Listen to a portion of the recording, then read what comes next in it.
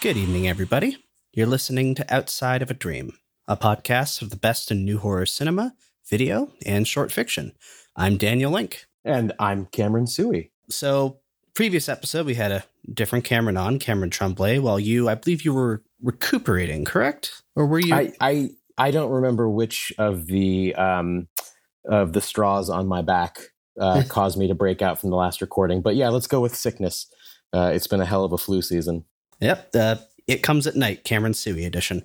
But you have returned, so we can both discuss this really good horror movie that got released on Netflix earlier this month, The Ritual. It's based off the novel by a British author, Adam Neville, and it's directed by David Bruckner from a script by Joe Barton. And it officially came out last year, I think it must have been on the festival circuit, but it hit streaming specifically on Netflix earlier this month, and oh boy, was it up our alley. Yeah, and through the magic of being a parent who's out of touch with everything, I actually didn't hear about this at all until just about a week ago or so before it came out on Netflix. And I think we've previously established as part of my character profile, if somebody puts on a backpack and goes into the forest, I'm already on board with the movie. Yeah, and I'm a woods liker. What's arborist? I don't know what the term is, but yeah, woodsman. I think a lot of my favorite horror settings, they are pretty basic. They boil down to shitty house in the awful woods, and boy, does this movie have that in spades. Oh yeah. I mean, I at the risk of spoilers this early on, multiple shitty houses in limitless, terrifying woods. Yes.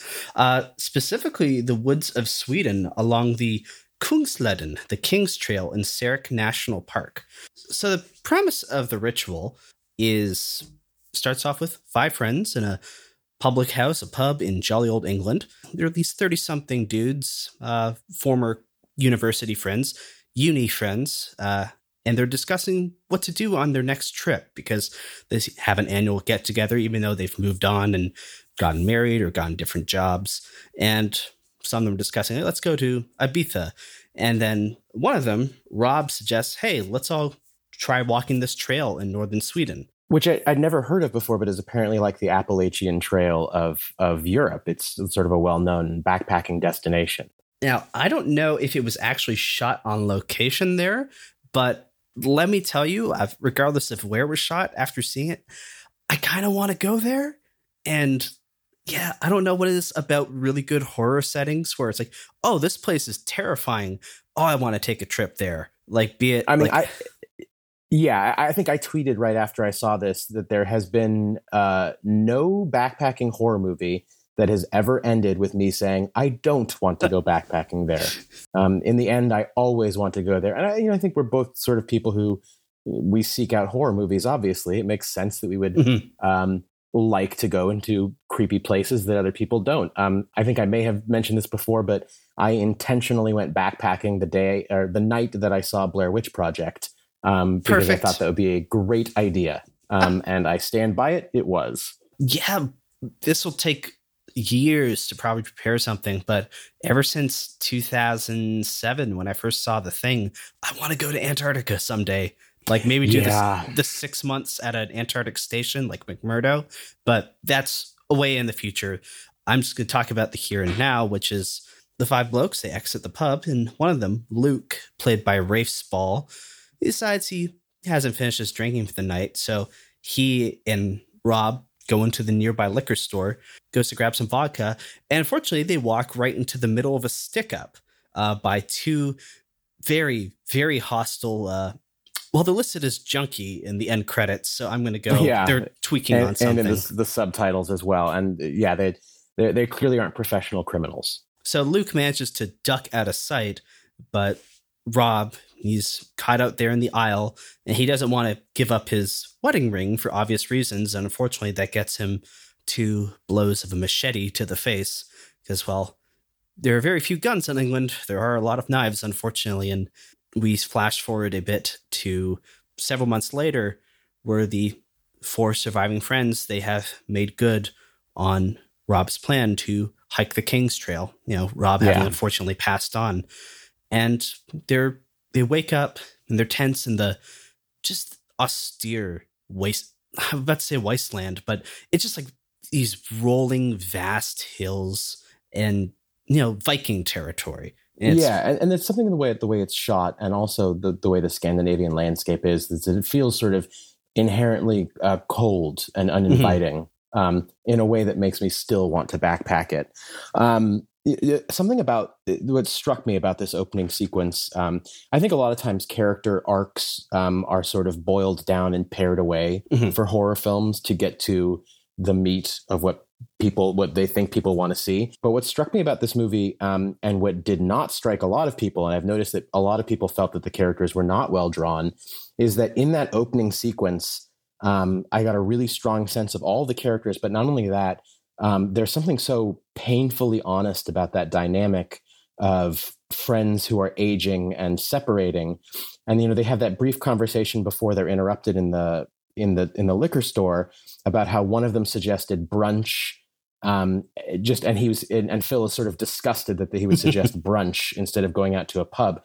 And I think they're in a very spare amount of economical time. They really set up 4 fairly distinct characters, well, 5, and then also the tension that sort of has been simmering beneath all of them.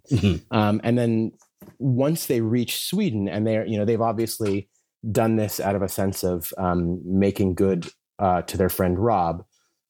None of them are terribly thrilled to be there, but there's also clearly this simmering undercurrent, because when Phil is in the liquor store, he picks up a bottle to make an action to try to help his friend, but he ultimately freezes and stays perfectly still as his friend dies.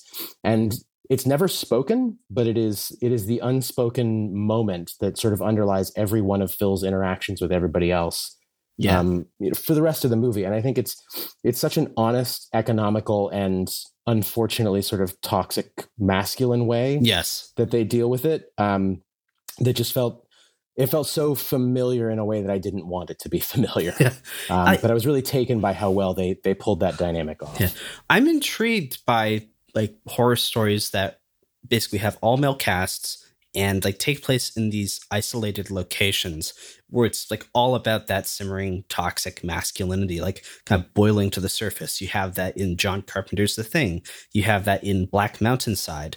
And I'm going to say Stephen King's Dreamcatcher as well. But that idea of like, it's a guy's trip, but also it's guys who haven't worked out their personal issues and haven't been raised in a way that allows them to healthily express them. Right. Not only do they not have the tools for it, but they, these guys' trips they do are their sort of clumsy way of working around those failings that they have with communicating with each other. Yeah. And actually, let's lay out the 4 surviving members of this band of blokes. So there's Luke, played by Rafe Spall, he's the main character for all intents and purposes. He's the one who stood by as his friend was killed. You have Hutch, who's like kind of like, I would say like the leader of the group in Rob's absence. And he's like really kind of fit, adventurous 30-something dude who, for the most part, I think seems to have his shit together. Yeah. He stunned me because I'm so used to that actor from the only other thing that I've seen him in, which is Downton Abbey, where he plays a scheming and venomous manservant who, you sort of come to like over the course of the show because he's doing these things out of a sense of survival and the position he's in. But he's introduced as a very serpentine sort of creepy character in Downton Abbey. And he's playing completely against that type here. He's playing someone warm, caring. It almost, in another movie, I think he might be the hero. He seems to have such a good heart. Yes. And he's the only one that seems to be truly aware of what's going on with Luke. Yeah. And he's the only one who says what's going on out loud, which is he says, I don't blame you. Mm-hmm. He says that very early on. And that's just another one of those really touching dynamics that sort of in a single line, they sort of tease out. I want to be like Hutch in a disaster. He's such a grounded character. I really enjoyed him a lot. Yeah.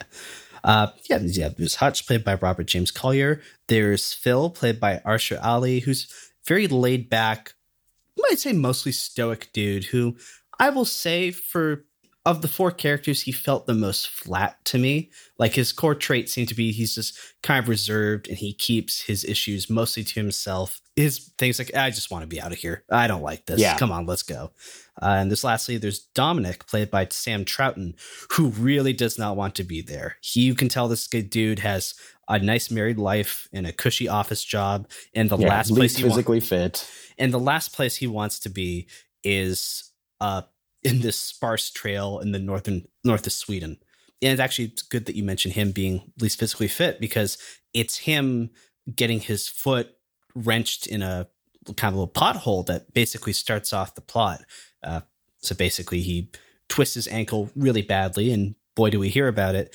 And they realize it's going to take us too long to get back to the lodge at which we have a reservation.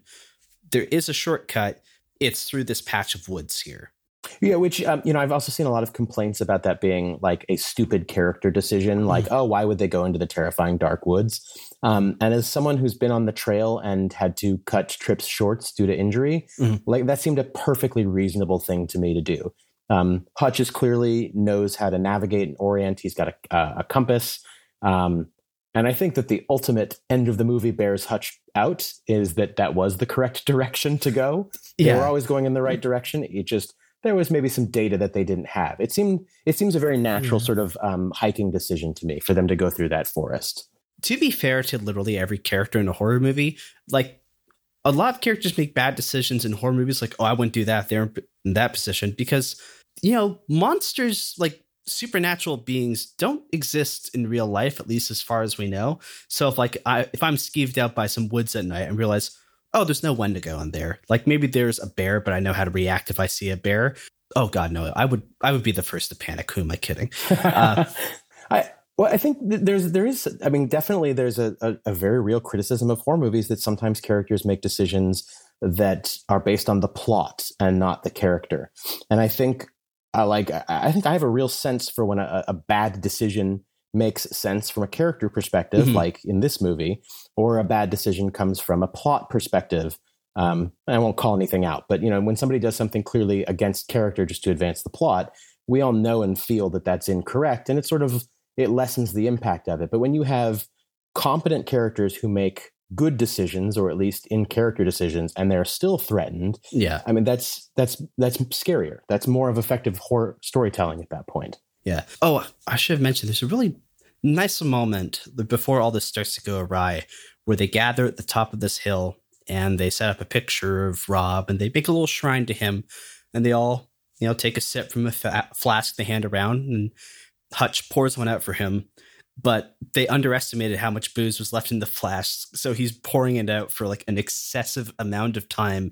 And And all the other characters recognize this, and they have like a good kind of muffled chuckle over it. It was a nice, touching human moment. It's a really great moment, but when I go back to those like economic character moments, there's a moment in there where Dom seems to look a little more intently at the scotch being drained than everyone else. And then I started to think back about how Dom seemed to be the person that wasn't interested in going out and partying on their guys' trip. So I immediately started to develop this story in my head that Dom's a recovering alcoholic. And I think when I like a movie, I will go deep to the well, sort of filling in holes and making apologia for things that maybe don't make sense. But I think that this movie is just there's a lot of rich character texture that I think is ignored in a lot of horror movies. And whether or not that moment's intentional or not, I had already was starting to give it the credit that it was intending those moments. I think we touched on this in the It Comes at Night discussion, but I will give pretty much any questionable decision in a movie like credence if they do a good enough job of establishing the characters as human beings before they make that decision. Absolutely. Yeah. Give me a competent enough illusion that this is a real person before they make the ill-informed choice that a real person would make. Yeah. And so from there, they venture into the woods, and they don't make it through on that first night. So they have to camp in this just utterly abandoned, I think it would have been like a ranger's cabin or something. A hunting lodge, maybe. Hunting lodge, the impression that I got, yeah. Yeah. And so they basically break in there, set up a very rudimentary fire, and they bed down for the night. And that's when shit starts to pop off because... Yeah. Yes, that is the movie that's the moment that the movie takes off and never lets go. They do discover one critical thing before deciding to stay the night, is that in the upstairs room of the hunting lodge there is a grotesque human-sized effigy of what appears to be a headless person with hands for feet, with the hands on the shoulders clutching antlers. And it's an incredibly bizarre image that a close memory of that image will bear fruit later on in the movie. Yeah, and I think this is where we start to tap into like the similar stick figure imagery as the Blair Witch Project, like when they find the effigies hanging in the woods in that famous scene. And I heard a lot of comparisons to Blair Witch Project, especially the first part of this movie. And well-deserved ones. I think it may have been you who said that this is a better sequel to Blair Witch Project than Adam Wingard's Blair Witch was. I believe you said that. I think the thing I said was that it feels like a Blair Witch movie with a full act after the end of where you expect a Blair Witch movie to end. Ah, that's a good, yeah. Which is, and I think Blair Witch is a very good comparison for the first 2/3 of the film. Mm-hmm. And then once the third act begins, I don't think that I've ever seen a movie like this, both in terms of the imagery and in terms of the story. Yeah. So much so that I don't think that I had a clear sense of where the movie was going up until the ending, which is a feeling that I don't get very often in films, because I tend to look at things so structurally. I tend to start guessing where things are going. And like, that's an exhilarating feeling. Like, because like, yeah, you and I, you are a storyteller professionally. You've written a ton of stories.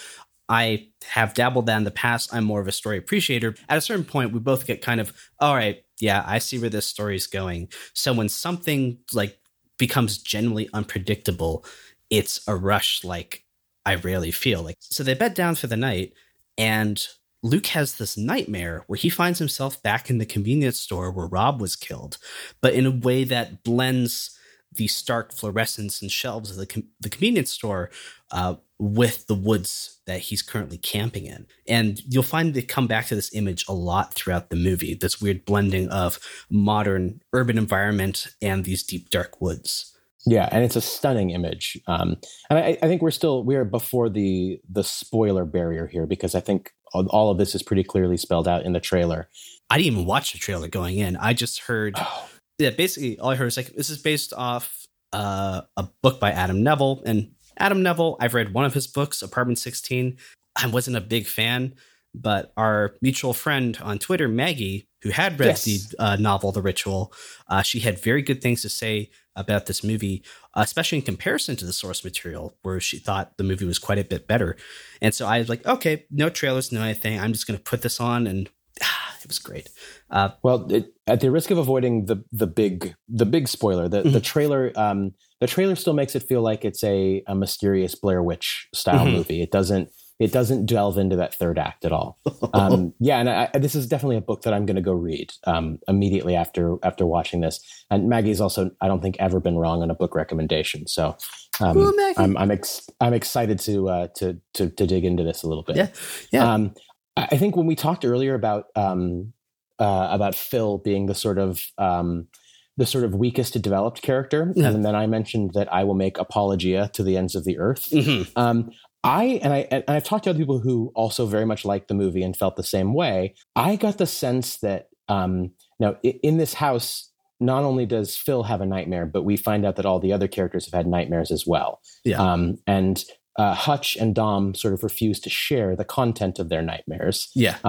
Instead, implying that it was very personal. Yeah. However, Phil is naked upstairs praying to the effigy. And when they get to him, he's still sort of in a fugue state. And the sort of fear on his face once he realizes what he did in his dream is really, really potent. And I think that percolates. I mean, that to me is the rest of Phil's character. He is, I think, more haunted than anyone else. And I get the sense of this sort of dense, deep internal horror going on behind his eyes, really for the rest of the movie. Now, someone who didn't like the movie would probably be more correct in saying that Phil is thinly developed. But I think I was so keyed in on it. Like, I really felt like Phil was having his own sort of interior nightmare that he wasn't sharing with anyone else. You know, occasionally he'll just sort of mutter things like, I never would have done that. And you get the sense that it's really, really tearing into him, that he was forced to pray. And specifically, no one else, that didn't happen to anyone else, but that happened to Phil. And it seems to upset him on a sort of soul deep level. Yes.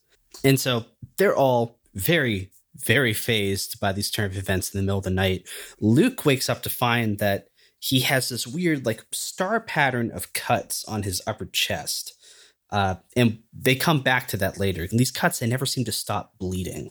And so they're like, okay, let's get the fuck out of here. So they pack up their gear and they start venturing through the woods, making a beeline for where the lodge is supposed to be.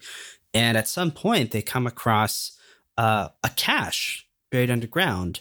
Like, they see some fabric sticking up on the ground, and they uncover all of these stowed away items, including a picture of a family from years ago, I believe like the 80s. Yeah, a credit card expiring in 1984 next to a pair of boots and a camping tent. Yeah, implying that some family has been abducted and maybe had horrible things done to them quite a few years ago. And they're making their way through the forest. You know, the tensions between them are building, either coming near the point or we're at the point where Dom just breaks loose and he accuses Luke of being a coward and letting Rob die. The unspoken thing that is percolating throughout all their interactions blow up here when they're arguing about what direction to go, which, having been in a backpacking situation in which everyone was tense and we were arguing about which direction to go, this felt like the most authentic scene in the world to me. And it was a little bit much. But yeah, Dom very specifically says, he says, we wouldn't be here if it wasn't for you. He won't actually say the full thing, what he means. And Phil has to sort of force him to say it because, you know, Dom knows it's an awful, awful thing to say. But in that moment, it all sort of comes bubbling up. And it's so painful and so real. Yeah. And we keep coming back to this moment where Luke was, for all lack of a better term, a coward and allowed Rob to be killed. But it's a very believable human cowardice. Like, I remember seeing Saving Private Ryan for the first time, like years ago as a kid. And do you remember that scene, like near the climax, where the field reporter Upham, he's like unable to go upstairs and save Adam Goldberg from being stabbed by that Nazi? Yep. Yeah. And I remember like my friends who I watched with saying like, oh, that fucking dude. Like, if I knew someone who was like desert like that, or like freak out and not help out in the middle of combat, like they deserve to be taken out back and shot. And I'm just quietly sitting there going, I would totally be that guy who would have an anxiety attack in the middle of battle. Yeah, I especially think the way that that Luke's moment of cowardice plays out, it's so fast and he's so not ready for it, that it's less about an active choice about cowardice and more about a hesitation from doing what's right. Yeah, it's just a very human person who's haunted by this moment of inaction he had. Yeah. So tensions boil. Dom gets punched in the face, and maybe he had that coming. But yeah, no, absolutely. Dom. I think one of the reasons that Dom made me so mad is that I saw so much of myself when I'm frustrated in him. You know, the sort of like him leaning on his injuries, and even Hutch admits that maybe his injury isn't as bad as he thinks it is, but they need to, because Dom is their friend, they're going to treat him like it is, which is another great good guy Hutch moment. But yeah, there's Dom's anger and antipathy, while frustrating, it's very believable, and it's, you know, you're mad at Dom, but you know where he's coming from. Yeah. And so Luke decides, hey, I'm going to step away from this. I'm going to go up the hill. I'm going to scout up there where I have higher ground and see if I can get a better perspective on if we're on the right track, if the lodge is in the direction we're headed. So he goes up to these woods that are a bit sparser, a bit newer. And while you don't really see anything in that scene, you do get like the briefest glimpse of something big out in the distance between the trees. It's an incredibly bizarre image because it is what appears to be a 5-fingered hand about 15 feet up the tree. And all of the hints of the whatever it is that's following them in the woods take this similar pattern in the sense that I always feel like there's one or two aspects to what you're seeing that they're just internally contradictory.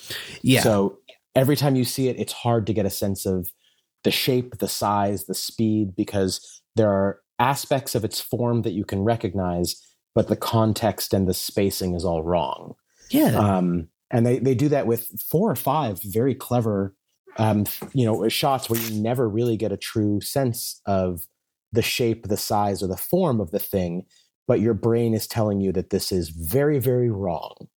Yeah, I'm almost reminded of how people reacted to the xenomorph in the first Alien movie. Because, like, I grew up with that image in pop culture because Kenner decided to make action figures based off that series for kids. Right. But like people who saw that movie in '79 going in blind, saying, like, I had no idea what this thing looked like until the end. And that is exactly my reaction to this creature that we finally see in full at the end of the movie. Yes. Yeah. And so seeing a monster in full is a lot of times the kiss of a death for a monster movie. Mm-hmm. It's hard to maintain what you've built up in little images and teases in a long term. And without too much details, throughout the entirety of this movie, as they were hinting what the monster was, I kept thinking, this is great. The more they hint, the less I think they're going to be able to pay off on it, mm-hmm. because that just wouldn't be possible. And about 25 minutes later, I was so delighted to be absolutely fucking wrong. You could tell like how itching we are to like describe the climax of this movie, but it kills me. I'm like replaying a couple of shots as GIFs in my brain nonstop right now. And they slowly tease more and more out of it until we get one unbelievably confident shot of the creature in front of a fire. Okay, we'll skip back, but yeah, they are so confident of their creature, and they are so correct to be confident. And we're passing the spoiler boundary here. There is a creature in the woods. Oh yeah, but there's a creature in the woods. It's just like I almost kind of want to save like the description for the end because it's like the payoff in the movie itself. Yeah. So let's see how they get there. Yeah. So I believe it's the following night where Hutch's tent is attacked and he goes missing. And Dom and Phil and Luke go chasing after him for a bit, but they're unable to find him. They just hear his screams. And I believe it was during the following day that they go off the trail a bit and they find Hutch just horribly torn apart, dead, hung in the branches. And the same way they saw a dead elk previous thing. He's like pinned in the trees 15 feet up. Yeah, I'm almost reminded of how the Predator leaves some of its victims in that first movie. Yeah. Yeah, it's a horrifying shot that thankfully doesn't linger too much. And they realize, okay, we have to keep on going. Yeah, but first they have to get the compass out of Phil's pocket, or out of Hutch's pocket, and bury him. Yeah, and Dom, like to Dom's credit, he is insistent that they give him like a burial sometimes. He kind of makes a cairn of branches over him, and they move on. I was live tweeting or live texting somebody as I was watching this because she had seen it, known that I would love it, and wanted to know what I thought. And about 10 seconds before this sequence, I wrote to her, "Man, I really like Hutch. He's a great guy, and that's who I want to be in a crisis situation. Is I want to be like Hutch. He's like very aware of people's emotions. He's very calm. He gets people directed." And then 10 seconds later, I typed to her, "Well, that was ill-timed," because Hutch being removed from the situation sort of accelerates how screwed they are because he's such a source of competence. I could almost imagine Hutch talking them their way out of the situation they land themselves in later. Absolutely. Of all of like the really obscure horror memes, good guy Hutch is one I'm picturing now. Hashtag Hutch was right. And so like they carry on. I think it's dusk on one day of their hike where they crest this hill and Luke goes on ahead a bit and he's able to see like way out in the distance, the lodge that they have a reservation at. And they say, if we don't make it to the lodge by the certain date, like they're going to have to come looking for us. And he sees the lodge and it's this beautiful sight, but he also sees these torchlights in the woods. Yeah. And it's like the first hint like, oh, we're not alone here. Oh. Yeah, which very reminds me of the closing shot of another movie that I think we should probably discuss at some point. And I just stopped myself from saying the title of that movie because it would have spoiled the end of that movie. Oh, I know which one it is. Yes. But because of that movie, that image of him seeing the extra fires felt extra resonant and frightening for me. Yeah. And I think that's the point where Phil steps out of his tent to go, hey, what's going on? And then the thing that got Hutch gets Phil as well. Yeah, and it's the clearest shot you've seen of the creature so far. And I backed it up and watched it a few times, but it just looks like a tree reaches down and pulls him away. It's so subtle, and it's so hard to tell what's going on in those shots in a way that I find very effective for when they do the reveal later. Fucking horror Jim Garrison in a courtroom, back and to the left. Yeah, right. Back and to the left. And I believe it's at this point where Luke and Dom are taken. Am I correct? Yes, Luke and Dom, I think they reach a cabin. They find a cabin with somebody in it, and they sort of tumble in the door, and the first thing they see is a boot connecting with Phil's head. Mm-hmm. And they are, and then at that point, I've been sort of deliberating: is it a creature in the woods? Is it other people? And the delightful answer is it's everything. So they wake up in the basement of a small series of houses in a clearing that's clearly this sort of hidden community in the middle of this forest. Mm-hmm. Yeah, so both Luke and Dom, they're tied up, chained up in this basement. There's like a couple of like recurring people that come by. There's a decrepit old woman, and there's like a younger woman as well who seems to be the only one who can speak English there. And the English-speaking woman is the one who informs Luke that like a sacrifice needs to be made so they can live on. They can have a kind of eternal life. And that's where it's pointed out that everybody there has the same marking of scars on their chest that Luke has been given. Yeah. And they look on that for Dom, and it's not there. And it's clear at that moment that Dom is the one who's chosen for the sacrifice. Yeah. So they bring him out, and they tie him to this stake. And like at first, like, what are they going to do for him? Like, are they going to burn him? Are they going to crucify him? But he's hoisted up on the stake. And then you see the trees rustle, and someone steps out, but it's a woman. And as we learned, like from Don's dialogue, it's his own wife, what she's doing out here.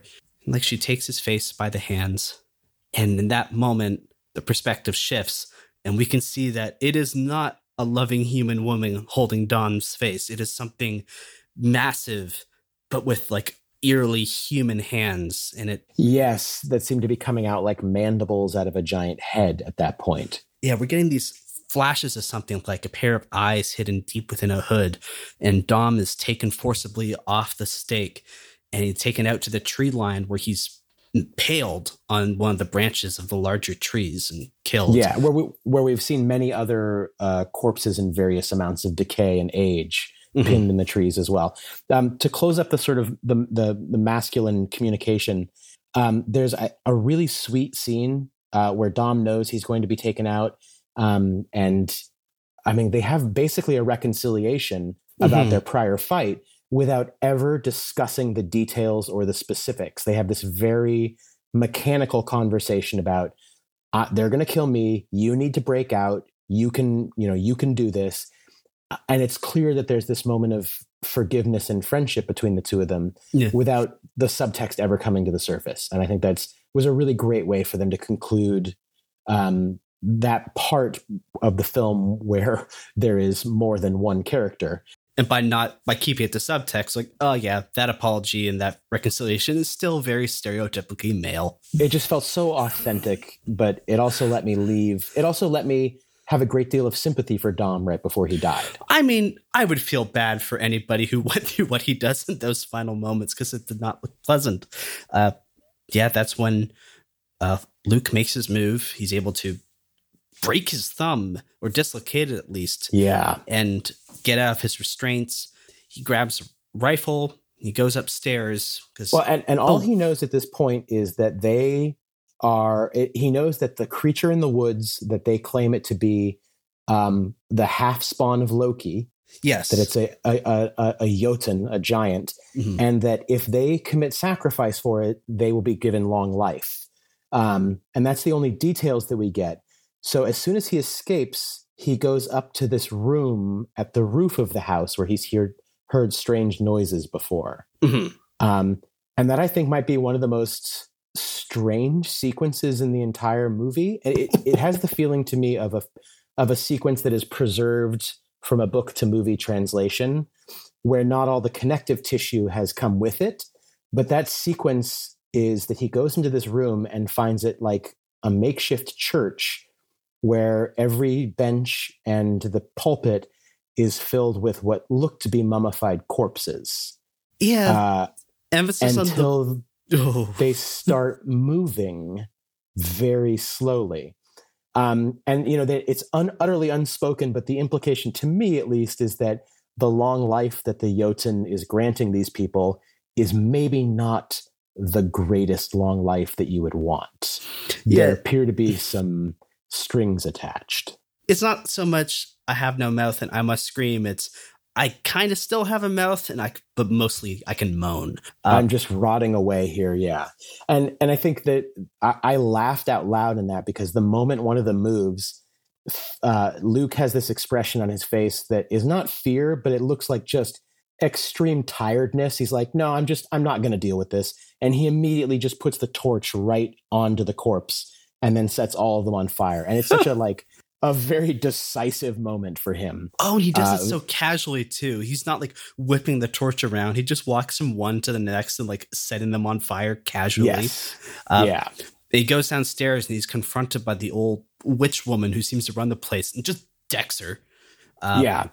At this point, the creature is outside and it is clearly unhappy about what's going on. So as he is fighting his way out of this house and punching old ladies, the creature is outside, killing more of its worshipers at the same time. Yes. And yeah, he's able to break out and Luke makes it to the tree line. And that's where we get the shot. Cam, you go ahead. Yeah. So we have this really wide shot and the creature we see in silhouette of the house that's on fire. And so it has what appears to be the body of an elk, but its head is the only way I can think of to describe is it looks like two human beings fused together. And what it looks like is the effigy in the roof of the hunting lodge. So you understand that effigy is not a whole creature, but it was just the head of this creature. So it has two human-like arms that act as manipulating mandibles. It has a human face. Maybe it just be eyes sunken deep in there. Like a Jawa head almost. Yeah, but then the top of its head is a sort of an enormous human torso with a severed neck and two arms gripping these elk antlers. Now, I've read a little bit recently that apparently the physiology of the creature shifts between shots because they wanted that sense that it wasn't something you could pin down, which is, I think, something we both picked up on in the flashes. Yeah. Is that there were things that were gut level wrong about it. But for the most part, for the rest of the movie, this creature it looks like a big noble elk with this horrifying head that has human arms and eyes and deer horns sticking out of it. So I touched on this in the previous episode of my interview with Cameron Tremblay about Black Mountainside, this antler imagery and how it ties into like a lot of imagery and horror of kind of repurposed wood and using skulls and bones as decorations, like this kind of corrupted nature or nature with an agenda. And you and I, this is our shit.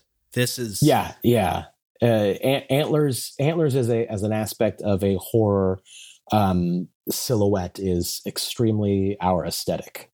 Yeah, I'm just like not sure what to term it. Like neo-pagan sounds wrong and kind of offensive. I see what it is for me, I think, is that we're all mammals, I think, listening to this podcast. And I think that innately, like we look at dogs and cats and other mammals and we sort of have this sense of kinship. When you look at bugs and lizards, I think people have a lot more innate fears of those because they are stretching farther and farther away from the sort of mammalian archetype that we know of as comfortable. And I think what it is about horns for me is that they are only on mammals, but I have no frame of reference for why they should exist. Yeah. It's like something that's coming out of the familiar that is unfamiliar and wrong. Yeah, like I'm just thinking of like the context it's usually used in. So just going to rattle off some titles here. So True Detective, it's used on the corpse and that, as well as like the statue of the Yellow King. What else? Hannibal, yes, at the Wendigo and Shrike imagery. Shrike imagery. You have the great video game Hellblade: Senua's Sacrifice. You have The Witcher 3. The DLC that I wrote for Tomb Raider is rife with antler images all over the place for this very reason. It's because I went around to every concept artist and said, hey, what about antlers? And we got some. Excellent. Almost like I'm tempted to say like druidic horror. There's something natural about it. It is a monster that doesn't feel like the alien unnatural. It feels very much embedded in the natural world. But it has like an agenda of its own. It's not necessarily corrupt, but it's very apathetic towards human concerns. It has been there longer than us. I will say that my stun and shock and awe at seeing the creature didn't diminish after I watched it. And I think after thinking about this for some time, I'm pretty comfortable saying that this is easily one of my top 5 movie monsters of all time. It's just not only the fiction of its background being, the bastard offspring of Loki that lives in the woods, but just the shape and the way it moved and the way it acted is stunning. It's something I keep thinking about. I mean, we're very much at the climax here. Yeah, I would say like this thing looks like something Geralt would have fought in The Witcher. Like I'm looking at this thing, I'm already imagining what oil I want to apply to my sword, what sigils I'm going to be using. I was very much more in Luke's frame of mind, which was, oh, Jesus Christ, run. Oh, and he does run and leads the Jotun on a merry chase. And that's where like stuff starts to get really head screwy because we're seeing the imagery again of the convenience store from the first scene. Like, and he's weaving in and out of these convenience store aisles in the middle of the woods because he's still kind of, it's not just psychological, like he's trapped in kind of supernatural nightmare of his guilt. And well, we've learned prior that the Jotun can create dreams in people because it made them all dream. So we know that it's manipulating his weak point, which is his guilt over Rob's death. So it's sort of this wonderful blend between the subjective space and the objective space. And it gets to a point where the Jotun has him cornered and it looks like he's about to reach down and grab him and treat him to the same fate as Dom. But it catches Luke in this pose where he's like knelt down in front of it and like kind of simulating the same praying that Phil and the worshippers were doing earlier. And that it's clearly what the Jotun wants. It goes from being aggressive in chasing him to almost gentle the first time it holds him in position. And then once he's in position, the Jotun rears back up in probably my favorite shot of the entire movie and takes this pose that I've heard people say that they think that the Jotun is imitating one of the runes on the trees. But to me, all that I could tell was that it was like a sacred pose. There was something almost sort of Shiva-like about the way, its mandible arms come together in prayer. And if you look closely, I may have watched this scene about 50 times so far. If you look closely, other arms are unfolding from inside of it to pray. And you get this sense that there is an enormous rent along its belly that anything could come out of at any moment. Oh yeah. I'm looking at a screen cap of it now. Our clearest shot of the creature at that moment. And it almost invalidates a lot of what we've seen before because it basically says, look, there's way more to this than you've even seen before. But I think that image of it praying, this enormous monster praying in the moonlight, was so awe-inspiring that I don't think that I closed my mouth for the rest of the movie after that. It was exactly what I did not expect. Yeah. You know what? Shout out to that effects team because they did the impossible, which is to say they had a massive CGI creature in a horror movie, which is normally like kills any effect that a horror movie creature could have, and they pull it off. Yeah, 100%. Yeah, I was wrong, and I'm so happy to be wrong. I thought there was no way they could pay off on it, but it is stunning. Yeah. And then in that moment, Luke refuses to bow down, and he continues to stand up, and rougher, it keeps pushing him down into the mud, Yeah. demanding that he pray. And I got to admit, I would have prayed in a heartbeat. Oh, same. But I also like realizing now, like, oh, no wonder it's forcing him to pray. Literally, all of its previous worshippers are now dead, and like, it needs him. Yeah, yeah. But he's not having it, so he takes a hatchet he picked up earlier and just buries it in the thing's head and makes a mad dash for the tree line. And they do a wonderful sense of tying him striking it with the hatchet with his failure to strike the junkies with the vodka bottle. Yes, exactly. Earlier on. So it's like he has that moment of redemption himself. Mm-hmm.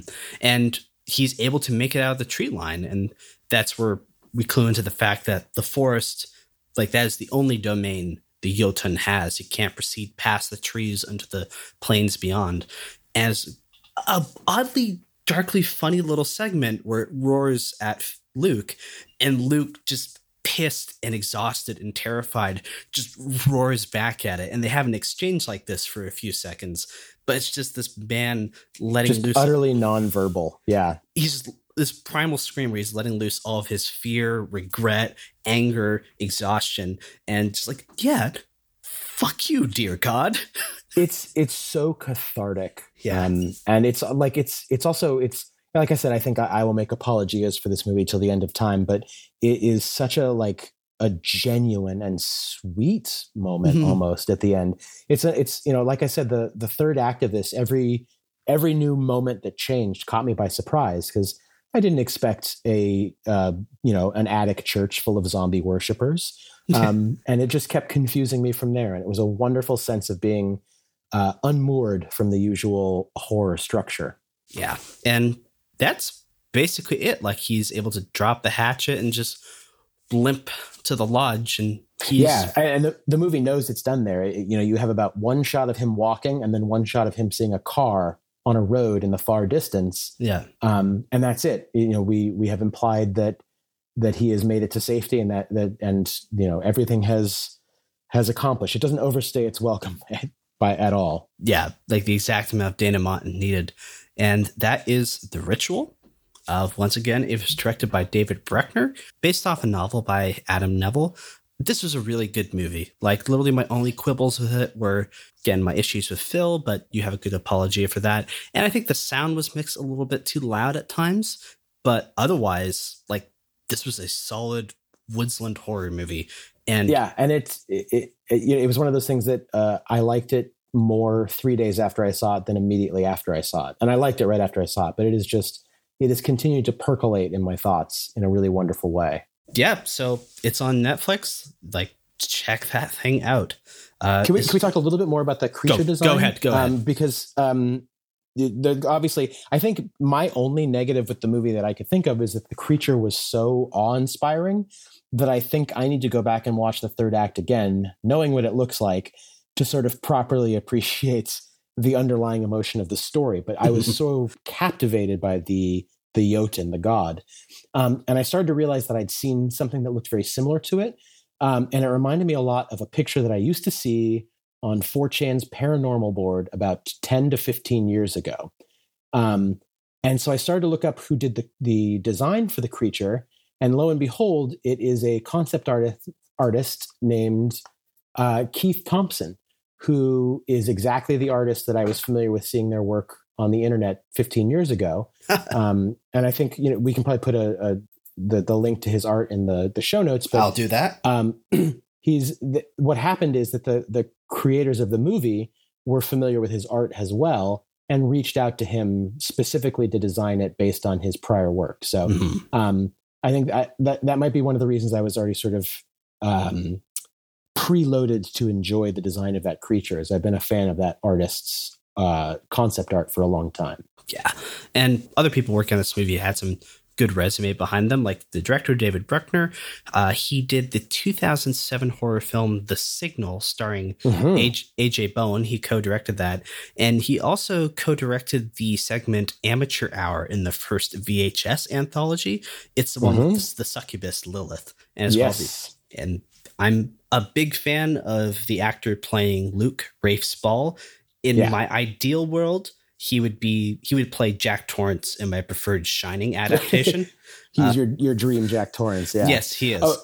So the director, this is his first full length film. There's one other thing that I knew him from, which is that he also directed my favorite segment in the anthology film Southbound.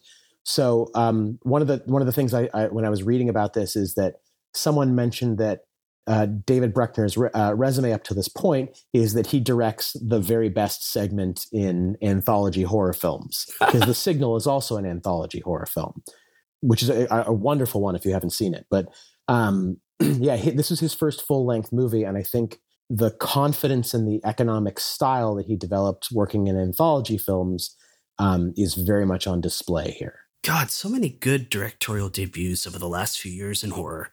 Yeah, it's almost like you need a podcast to talk about all of them. It's such a good decade for horror movies. It's the best time to be watching horror. I was just really nice talking about The Ritual. It's a great movie to gush over. Oh, it's so good. It's so good. Watch it. Everybody watch it, please. Yep. Once again, everybody, thank you for joining us on Outside of a Dream. And as always, if it gets too scary, you always have the power to press pause. I hope you have a nice night.